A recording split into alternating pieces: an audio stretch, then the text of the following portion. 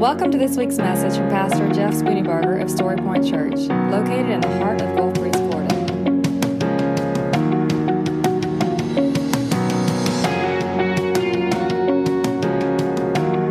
And now, here's Pastor Jeff Spooneybarger with this week's message from Story Point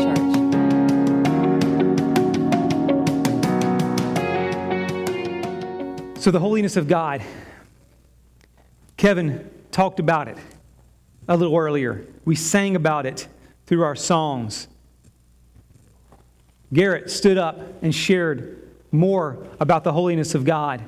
And so that's where we're actually camping out. If you remember, about 4 weeks ago, we started this foundational series, this foundational direction, focusing on the holiness of God.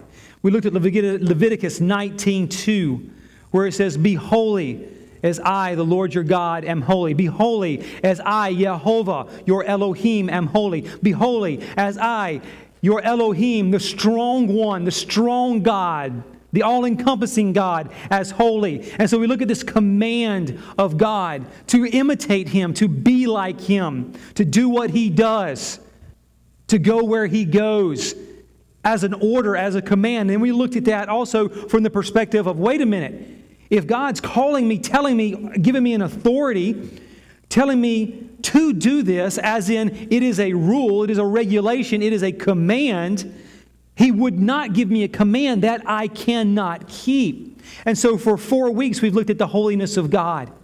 We looked at the holiness of the Holy Spirit. We looked at the holiness of Jesus. And for the next 2 weeks, we're going to kind of change our perspective, our lens that we're looking at the holiness of God through. And we're looking at the holiness of God through the lens of the seraphim angels. And we're going to do that through the eyes and the vision of Isaiah in chapter 6 this week. And next week we're going to look at it through the eyes and the lens of John the Apostle in the book of Revelation chapter 4. So we're going to camp a couple of weeks because there's significance here. We've looked at the holiness of God through Scripture, the holiness of Jesus through Scripture, the holiness of the Holy Spirit through Scripture. And before we kind of jump into the lens of humanity, our lenses, the way that we look at God through our culture, through our world, through the way that we're wired, we need to look at it through the angel lens. And we're going to look at it to begin with through the eyes of Isaiah. Now Isaiah begins in chapter 6 verse 1. He says, in the year that King Uzziah died. As we study history, we look and we can know the exact year that he died was 740 BC. In 740 BC, King Uzziah died. And in that very same year, Isaiah had a vision. I guess it was a vision. I'm not sure exactly what it was. Was it in the body or was it out of the body? Paul talks about that in the New Testament. He says, I don't know if the vision was in the body or out of the body, but regardless, it happened. And so we see this person, Isaiah, this man, Isaiah, listed by some as the greatest, or definitely one of the greatest, most influential prophets that had ever lived. So much of Scripture pointing to Jesus in the Old Testament is found in the book of Isaiah. Brilliant, gifted, firm in his foundation of God. And you have this guy Isaiah. And we look here in Scripture in the year that King Uzziah died, he saw the throne room of God. We're fixing to dig into that. Now I don't know, as I said, was that something that God literally took his body and He put him in the throne room of God? Maybe. Or was it something where he was on earth in our natural? And God in His mind took his mind through his imagination, through a vision, to the throne room of God? I don't know. That's something that we can each wrestle with ourselves. But here's what I want you to do this morning as we think about this and process this. I want you to put on your thinking cap. I want you to open the eyes of your imagination. I need you to do this. We're going to imagine what this was, what this looked like through the eyes of Isaiah. Now, why do we even want to do this? This happened 2,700 years ago. Who cares, right? Guys, the truth of Scripture is that God gave Isaiah this vision in the body of out of the body, I do not know, 2,700 years ago, and it is applicable to our lives today. It is. This is truth centuries old that is true and can be and should be and must be applied to our lives every single day. Why? Because it's foundational. Why? Because it deals with the holiness of God, which in Leviticus 19:2 we're commanded to be holy because He is holy. So let's put on our imagination as we walk through just these first 8 verses. Isaiah chapter 6, verse 1, in the year of King Uzziah's death, which was when? When? 740. Yes, a few of us listened. Yeah, did you write it down? You wrote it down, didn't you? 740 BC. So in the year of King Uzziah's death, I saw Adonai sitting on a throne. Now, in many books will say that, in many translations that will say God. I saw God, or I saw the Lord sitting on the throne. Adonai. Adonai, teenagers, means master of all. So a literal translation is that Isaiah is saying, I saw the master of all sitting on the throne. Now, I want you in your imagination for just a moment to, whatever your imagination takes you to, see this view. See what it is that Isaiah is seeing. Isaiah says, I saw with my eyes, I saw Adonai, the master of all, the King of kings, the Lord of lords. I saw Him sitting on the throne. What does that throne look like in your imagination? Is it gigantic? Is it the same size as ours? Is it a big chair, or is it made out of marble? Is it made out of wood? What does it look like? I saw Adonai sitting on a throne. How much majesty was it? How majestic was it? How big was it? How many colors was it? I can't really wrap my mind around it, but Isaiah saw this. I saw Adonai sitting on a throne high and lifted up. So there's part of the description. How high was it? How high and lifted up? Was it like a platform like this and Isaiah was sitting right there? Or maybe it was a little bit higher. Maybe it was 4 feet, 5 feet, 6 feet. Maybe it was 10 feet in the air. I don't know. What is it in your imagination? Because here's what we need to remember. God gave us our imagination. God gave us our minds. And we are imagining what it was to see through the eyes of Isaiah in this moment. To see what he saw. Have you ever asked God to allow you to see what somebody saw when you was reading the Bible? God, I want to see that. Do you want to see this? Do you really want to see this? Father in heaven, give us eyes to see in this moment what Isaiah saw. Is that too bold of a prayer to pray? Should we pray that?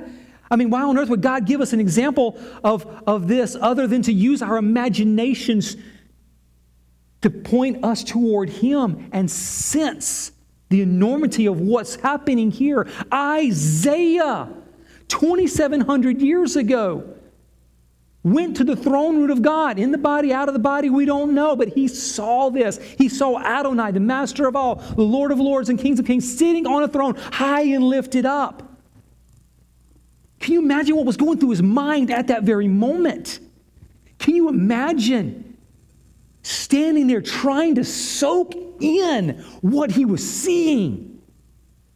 Guys, we read Scripture and we gloss over it, and I can read 8 verses. I could have read these first 8 verses 10 times by now and closed the book and gone away.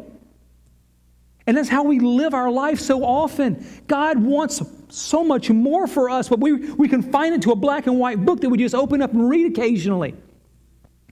And he says, I want you to grasp the enormity of what's talking, what's being discussed. I want you to grasp the enormity of what Isaiah saw in that moment, because it's life-changing. It changed his life.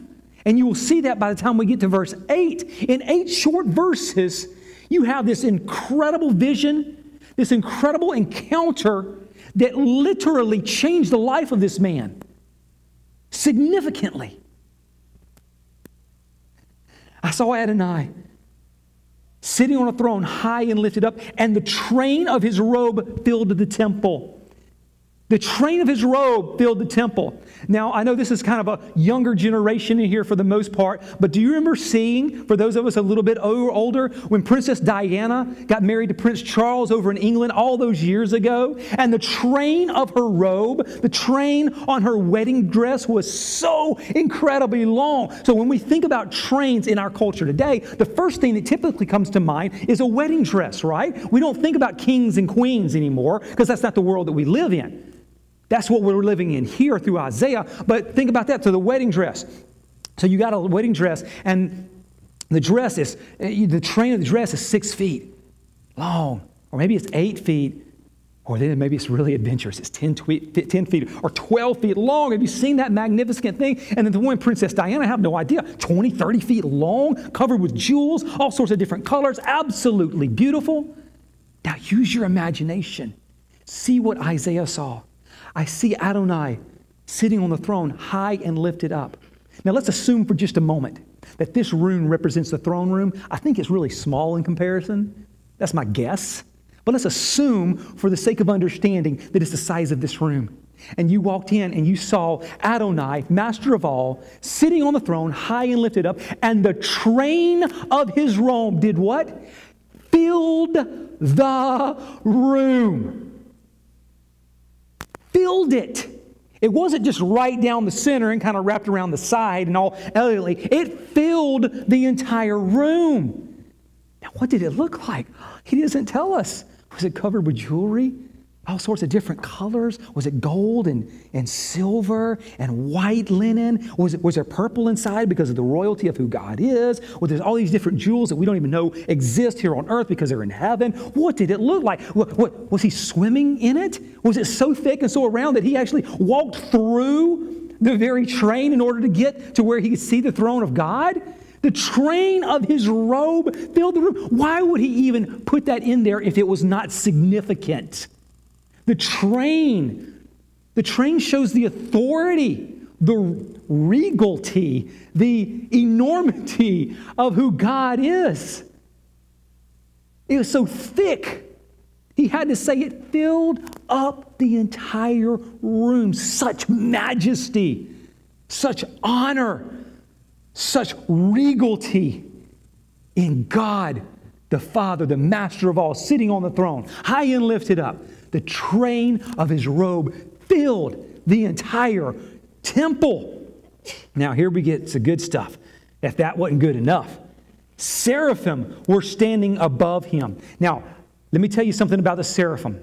The seraphim are listed twice in the entire Bible. Twice in the entire Bible. Here in Isaiah, and then in John in Revelation, which we'll look at next week. 2 times, yet so significant. Let's read on and I'll tell you why it's significant. Each had 6 wings. How many wings? Now, how many times have you seen angels in pictures in the little cherubs with 6 wings? Not very often. Let me explain that. With 2, he covered his face. With 2, he covered his feet. And with 2, he flew. Now, if you would do a Google search, when you go home, don't do it now because you will not listen. When you go home, do a Google search under images for seraphim, and you will find thousands of years of pictures and artwork and designs and sculptures of seraphim. It'll blow your mind, the number of them throughout history. Since this was written around 2,700 years ago, there has been this mental capacity of trying to understand what that actually looked like. It's crazy. You'll see tall, skinny angels with that description of 2 wings over their face, 2 over their feet, and 2 flapping up. You'll see giant seraphim heads, giant baby faces with little bitty wings all around, the 6 wings all around, over and over and over and over. Church decorations, church walls, cathedrals, all across the world, throughout the history of the world, ever since this has been written, trying to grasp what that actually looked like, what that vision looked like. Angels. I'm going to give you about a 2-minute synopsis on angels. This is not angelology today. So you've got the seraphim. Twice they're listed in Scripture. I told you that. Here in Isaiah, and they're listed again in Revelation chapter 4. 6 wings. Kind of blows the mind. We don't really understand, were they attached to his back, all 6 of them? Or was it on his side? Or was it on his legs because it was covering his head and one of them was here? I mean, who knows what that looked like? Now you got another type of angel, cherubim. So the seraphim, S-E-R-A-P-H-I-M, cherubim, C-H. The cherubim, all throughout Scripture, when they're listed, are listed with 2 wings. That's where we see a traditional angel. But only here in the throne room of God do we see the cherubim, the seraphim listed, and they're serving, and they're honoring, and they're giving praise and glory to God the Father. So you got archangels and ministering angels. The word angel in the original language means minister. So they're coming to minister and help. But these particular ones are at the throne of God. And what are they doing there? In verse 3 he says, one called out to another and said, Holy, holy, holy is Adonai Zavaot. The whole earth is full of His glory. Adonai Zavaot, Adonai or Yehovah actually is in the original language. So Yehovah, the name of God, Zavaot. We translate that as Lord. We sometimes say heavenly host. Another translation or another original meaning that I love to use is the idea of the God of angel armies. That's who He is. And that's the way that Isaiah is describing Him here. Holy, holy, holy is Yehovah Zavaot, the God of angel armies. Think about what that is significant. Now you look at Leviticus 19:2, when Moses is writing this. Holy, holy, holy is the Lord God Almighty, is Yehovah Zavaot. That's what Isaiah says. In Leviticus 19:2, be holy because I, Yehovah, your Elohim, the strong one.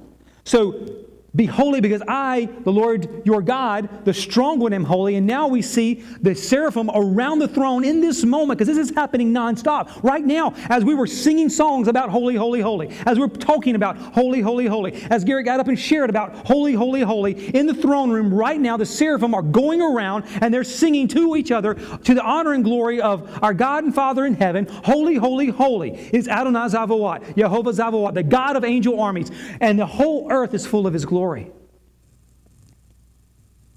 Absolutely incredible.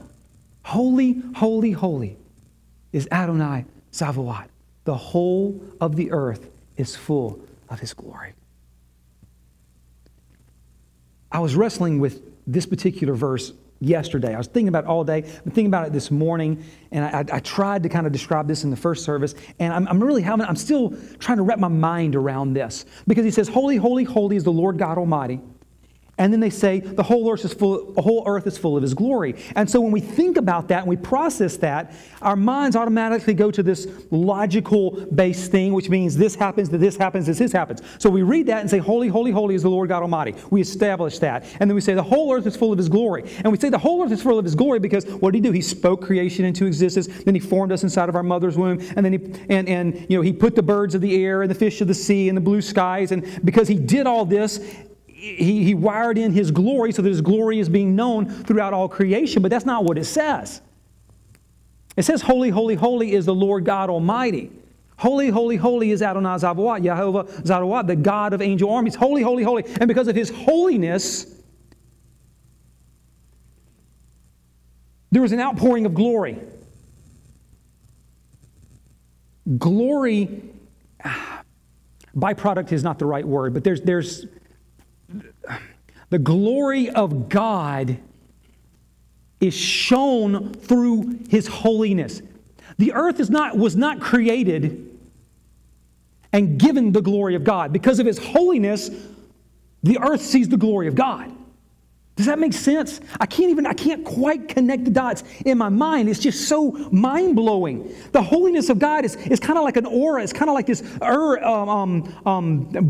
It's almost like as God spoke and His voice goes out, so God is and His holiness goes out.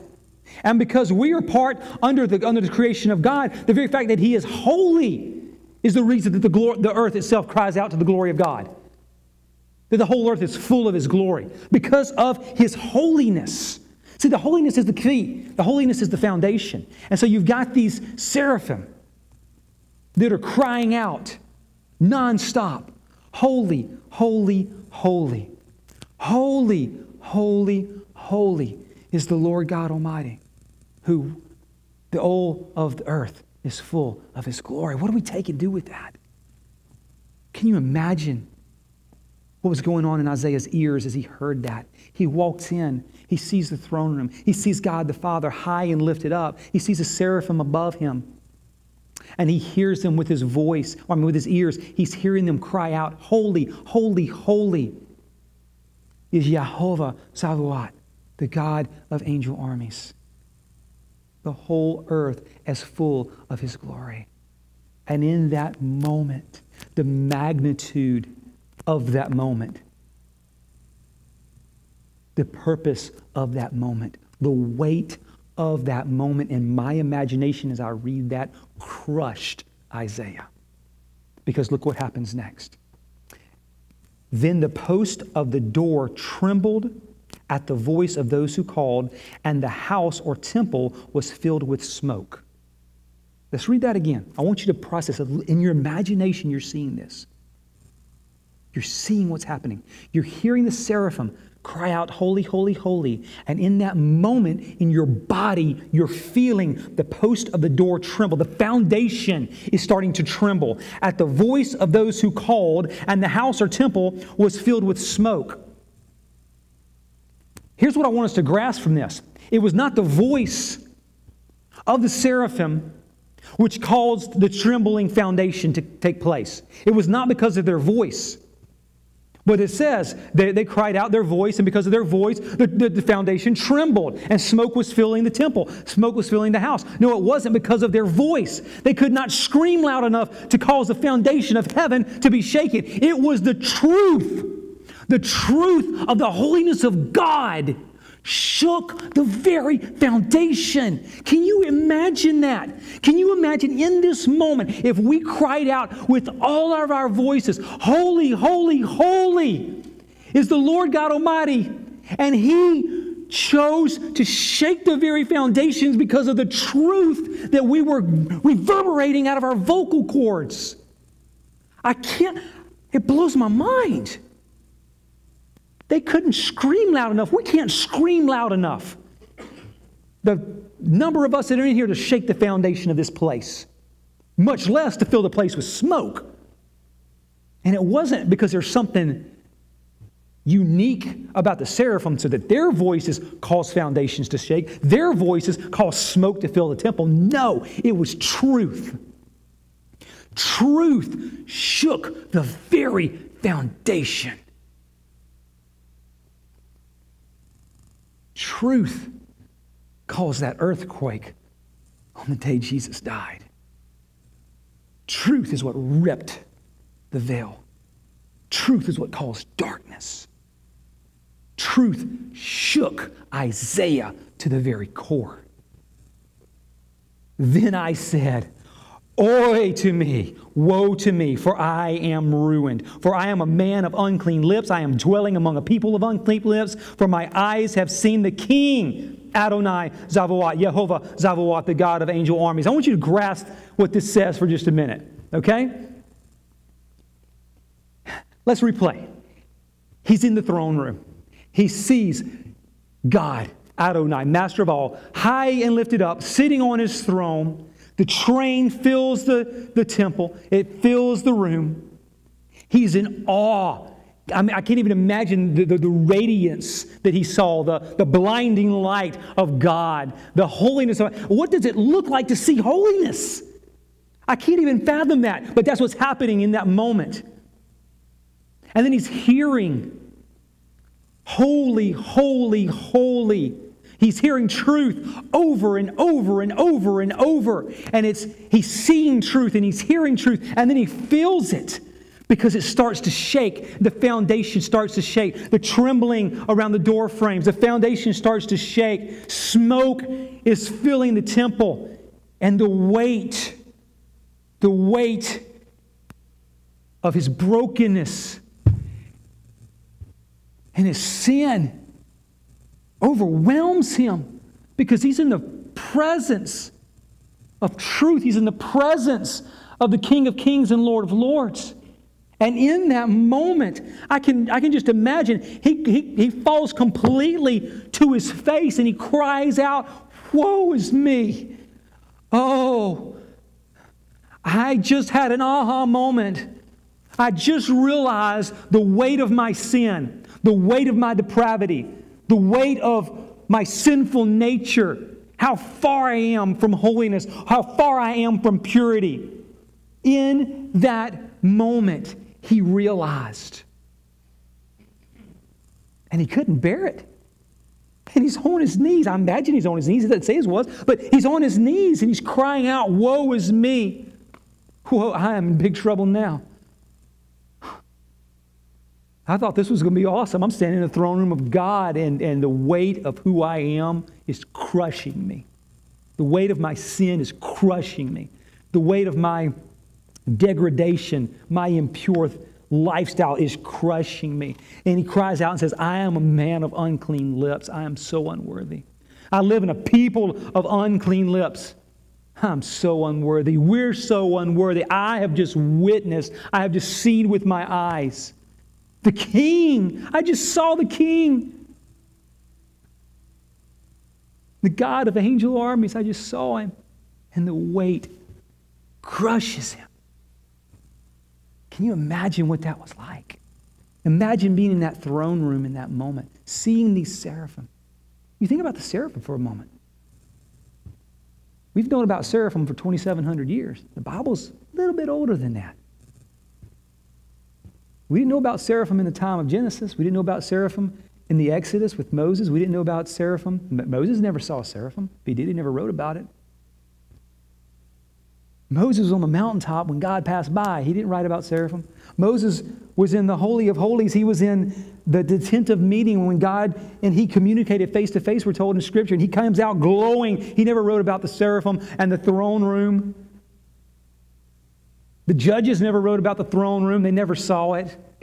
King David never saw it. King Solomon never saw it. We're talking about hundreds and hundreds of years later, after the kingdom of Israel had already been divided into two, that Isaiah shows up and Uzziah's around and Uzziah's passed away and he has this vision of seraphim and the throne room and the glory and the manifested presence of God. And it crushes him to the very core of who he is. How is this applicable today? That's what our sin should do to us. Our sin nature should crush us. Because as Christ followers, if you've said yes to Jesus, at any point in your life, you've been given the gift of the Holy Spirit of God that dwells within you. And the Holy Spirit of God seeks to unify Himself with us. And the very nature of us sinning should send us to our knees, crushed by the weight. And it happened to Isaiah that way. Then one of the seraphim flew to me with a glowing coal in his hand, which he had taken with the tongs from the altar, and he touched my mouth. All right, use our imagination. I don't think he just had a vision and didn't feel anything. I mean, it's kind of like, what's the point? Oh, he had a hot coal and he touched my mouth, and I was like, yay, cool. I don't know if it was in the body or out of the body. We can find out one day when we go see him. We hang out with him and Jesus and God the Father. But I have no doubt whatsoever he put in there that it was a burning hot coal because he wanted us to know, he wanted the readers to understand it was a burning hot coal. And when it touched his lips, it not only hurt, it seared his lips. It had to be painful. He would not have written that. He would have said, hey, I had a cool piece of coal, came and touched my lips. Yay, it was over. No, burning hot. The seraphim themselves had to go with tongs and pick this hot coal out of the altar in the throne room of God. And he comes and he touches his lip. Why did he do that? Because purification's painful. You ever been purified? I have. It's a painful process. It wasn't a searing coal on my lips that burned my lips. It wasn't that type of painful. But guys, when we cry out and ask God for clean hands, pure heart, when we ask God for more of Him, when we ask to be purified and made right in His eyes, to be made holy in His eyes, when we ask for that in our lives, God answers that prayer and gives us the opportunity to confess our sins and walk away from our sins and move away and cast them at the foot of the cross. Because Jesus has already paid the price on the cross with His blood. But guys, the purification process is not easy. It's hard. It's difficult. We'll talk more about that next week. Purification is not easy. For Isaiah, it was extremely painful. For us, it can be extremely painful and time-consuming. But it's beautiful. It's beautiful because of what happens on the other side. You see, the longer we live, and I tell this to teenagers all the time, I say, guys, if you're 12, 14, 16, 18 years old, and you're starting to figure this out, praise God, you don't have another 20, 30 years to start to figure this out and have all the weight and baggage of past mistakes, past sins to deal with in your life, to get rid of, to confess. How many adults in this room want their kids to wait until they figured it out for their children? Absolutely not. I don't want my children to live another 20, 30 years making the same mistakes I made. I can tell them all day long, and it doesn't change a thing. I can live it in front of them. It starts to make a difference, doesn't it? I was raised the same way as you. Do as I say, not as I do. That is wrong. That is wrong. Isaiah cries out, touched my mouth, and with it said, behold, this has touched your lips. Your iniquity, your guilt, your condemnation has been taken away, and your sins paid for, your sins atoned for. Now, we have to understand that this was still written almost 500 years before Jesus' death on the cross. There had to be payment. There was not the blood of Jesus to pay for the sins of Isaiah in that moment. So in that moment, under the gravity of the weight of the holiness of God, Isaiah cries out, I am a sinful, broken, messed up person. Woe is me. There had to be payment for his sin. There had to be an atonement. And so in that dream, in that vision, in the body, out of the body, I do not know, but in that moment, the searing hot pain of that coal touched his lips, and the seraphim answered, your iniquity, your condemnation, your past mistakes, everything that you've struggled with has now been taken away, and your sins paid for. Your sins have been atoned. How beautiful is that? And that's where we are today with the cross. I think Kevin, during one of the songs, was talking about past sins, past condemnation, past mistakes, and taking them and laying them at the foot of the cross. That's what we do today as Christ followers. If you've ever said yes to Jesus, then confess the sins that you're dealing with now at the foot of the cross. And the blood of cross that was shed 2,000 years ago covers them and forgives them. And it's as far as the east is from the west. It's gone. If you have never said yes to Jesus, then give your heart and your life and your soul to Jesus and say yes to Him. And in that moment, the blood of the cross covers and wipes away your sins. And in that moment, you're given the gift of the Holy Spirit of God. Let me tell you a quick story from Guatemala. I'm running out of time, but I really want to share this.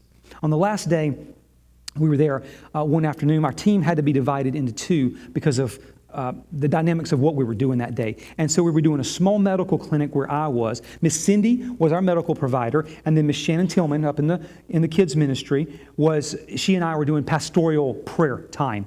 Normally we try to do it all in one because of the dynamics we had to kind of separate on that particular day. So Cindy diagnosed a young lady named Anna, 17 years old, having problems sleeping at night. So she diagnosed her, gave her stuff that she needed to, and said, hey, Anna's having problems sleeping at night. Kind of feels like that maybe there's some stress, some issues going on. Spend some time praying with her. So we started a conversation with her. Beautiful, beautiful young lady. The oldest of 4. Going to school full time. Lots of homework at night. She says she's so tired at night, but she's so tired she can't sleep. You know that feeling. Most of us have experienced that. I'm so tired I just can't sleep. And the weight of responsibility at home because she's trying to take care of the dynamics of the 3 younger children and just on and on and on. Now, Miss Shannon and I, one of the things we love to do is pray with people. We really, really do, especially one-on-one, having longer conversations. And so we probably spent 10 minutes or so talking with her and just encouraging her.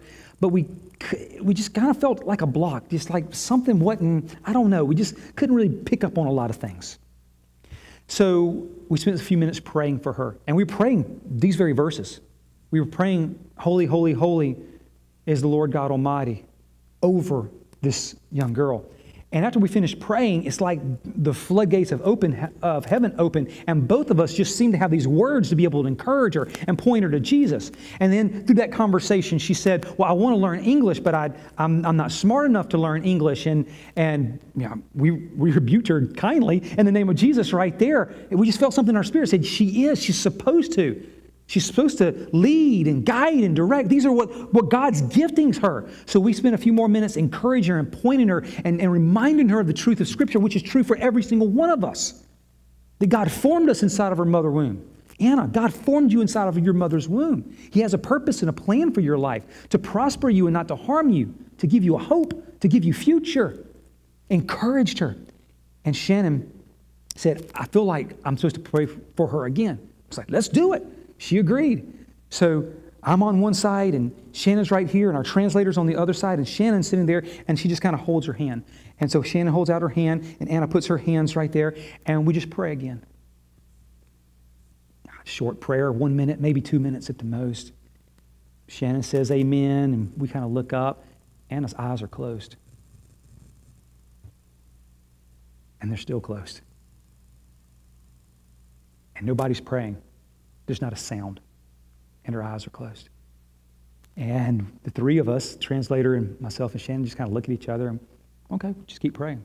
So softly to ourselves, very low, we're just praying, more Jesus, give her more. Whatever you're doing, give her more. More Holy Spirit, whatever you're doing, give her more, give her more, give her more. She never moved. Hands still in Shannon's hands. 3 minutes, 5 minutes. 8 minutes.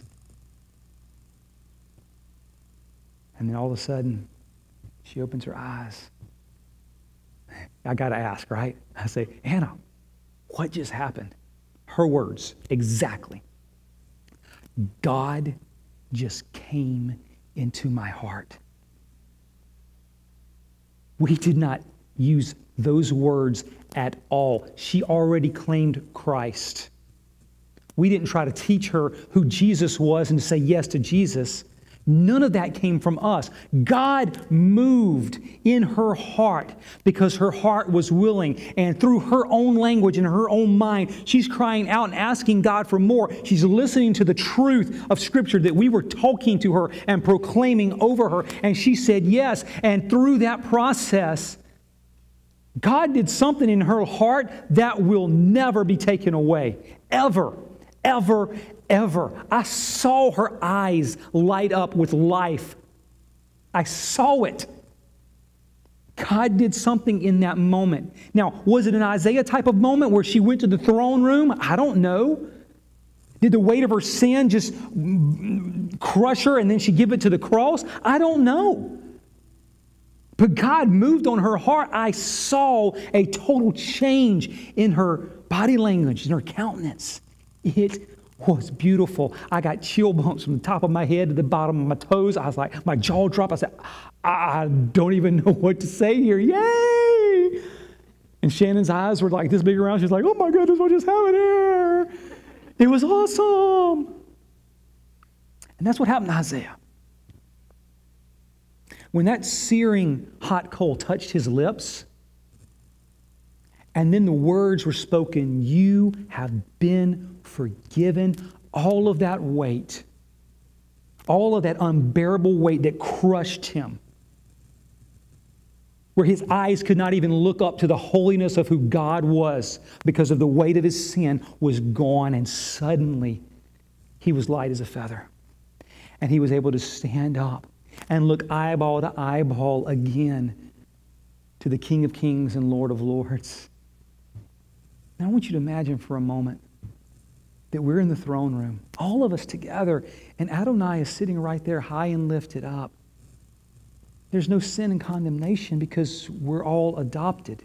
If you're adopted, you're a son or a daughter of the King of Kings and Lord of Lords. If you're male, you're a prince. If you're female, you're princesses. That's who you are. That's your identity now. And so we're gathered around in the throne room of God together. And God is such a good, good Father. Look at this next verse. This is so, so beautiful. Have you ever felt like a child in the throne room of God? Have you ever felt that experience? I have.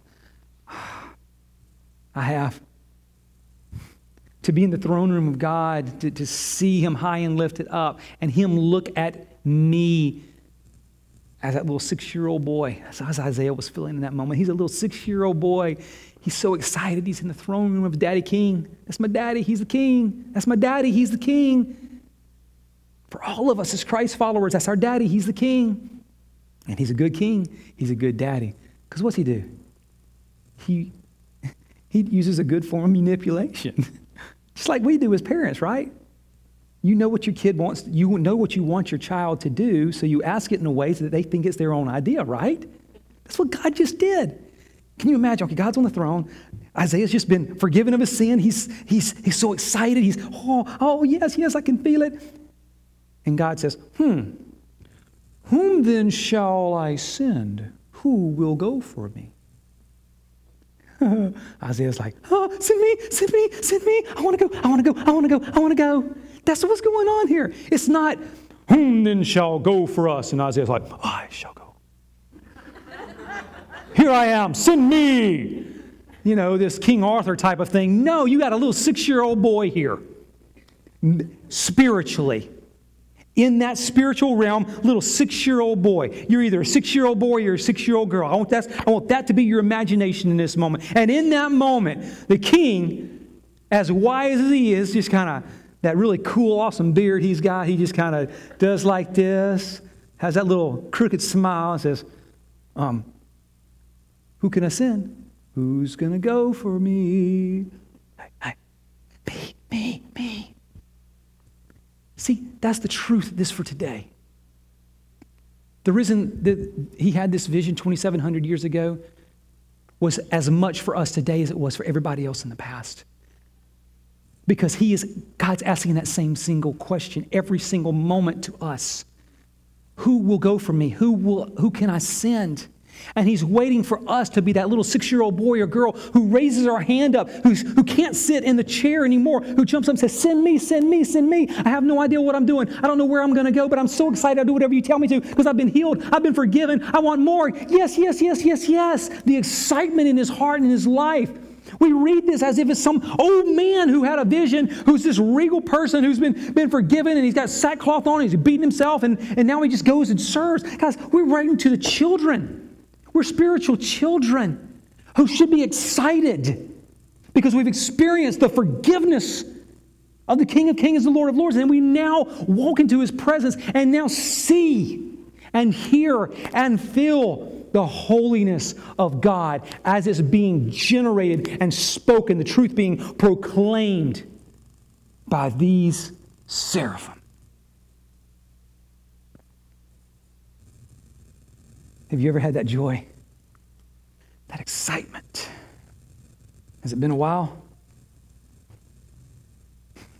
We're all little kids. We're all little kids. Don't get this idea that because I'm an adult,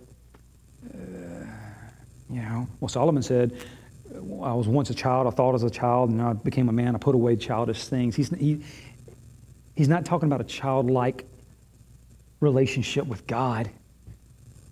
Because God views us as that little child. God, truth is, He sings over us as we sleep. He speaks into our ears.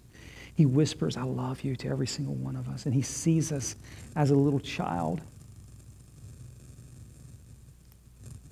There are times to stand as a mature follower and lead the charge, be the point of the spear for the cause of Christ. And there's also a time to be the 6-year-old in the throne room with all of our brothers and sisters of our Daddy King. And the freedom of the weight of sin and degradation can be removed just like that. From a searing hot stain. For us, that pain was paid here. And that blood covers it. If we simply admit, I'm broken, I'm sinful, woe is me, I am a man of unclean lips. The holiness of God. Guys, this is foundational. This is foundational for us as individuals. This is foundational for us as a church. This is foundational for us as Christ followers. Universally, universal truth, the foundation of the holiness of God. God is a good, good Father, and He loves us so, so much. How does this hit us? What do we do with this? What's the next step? I think the next step is to look in the mirror, look in the spiritual mirror and see what we look like. Where are we in tune? Where are we not in tune? What do we need to ask forgiveness of, and how do we walk in holiness and purity? And it's a heartbeat. This is the day the Lord has made. I will choose to rejoice and be glad in it every single day.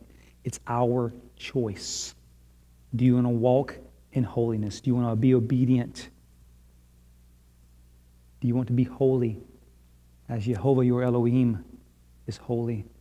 And does your heart cry in unison with the seraphim, with the angelic host, with the saints in the throne room, crying out, holy, holy, holy is the Lord God Almighty. The whole of the earth is full of your glory. Let's pray. God, we ask for more of you in the name of Jesus.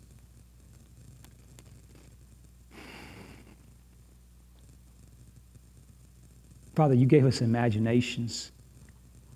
May we use our imaginations to point us to you, to see you high and lifted up, exalted with your throne room, exalted with the train of your throne filling that, the train of your robe filling that room. May we hear the holiness of you being echoed throughout the halls and the truth shaking the foundation itself. And Father, if there's sin within us, we ask you to, Holy Spirit of God, reveal that to us so that we can confess it and move away from it. And remind us that past mistakes, past condemnation, past regrets, those are not of you. That's of the evil one. The evil one comes to steal, kill, and destroy. He wants to steal, kill, and destroy us in this moment, and he wants to take our past to affect our future. And that's not of you. Because when we confess our sins at the foot of the cross and we ask forgiveness, we are forgiven, and we stand as little children before the throne of our Daddy King, as 6-year-olds crying out, "Send me! Send me! Send me!"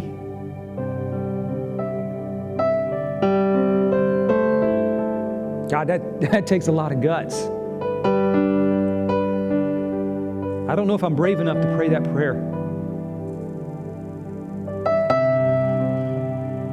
Would you help me be brave enough? Father, I don't know if I'm bold enough to say that prayer? Would you help me to be bold enough? I don't know if, Father, I really believe that prayer.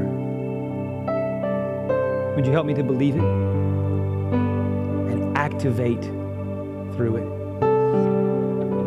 In Jesus' name.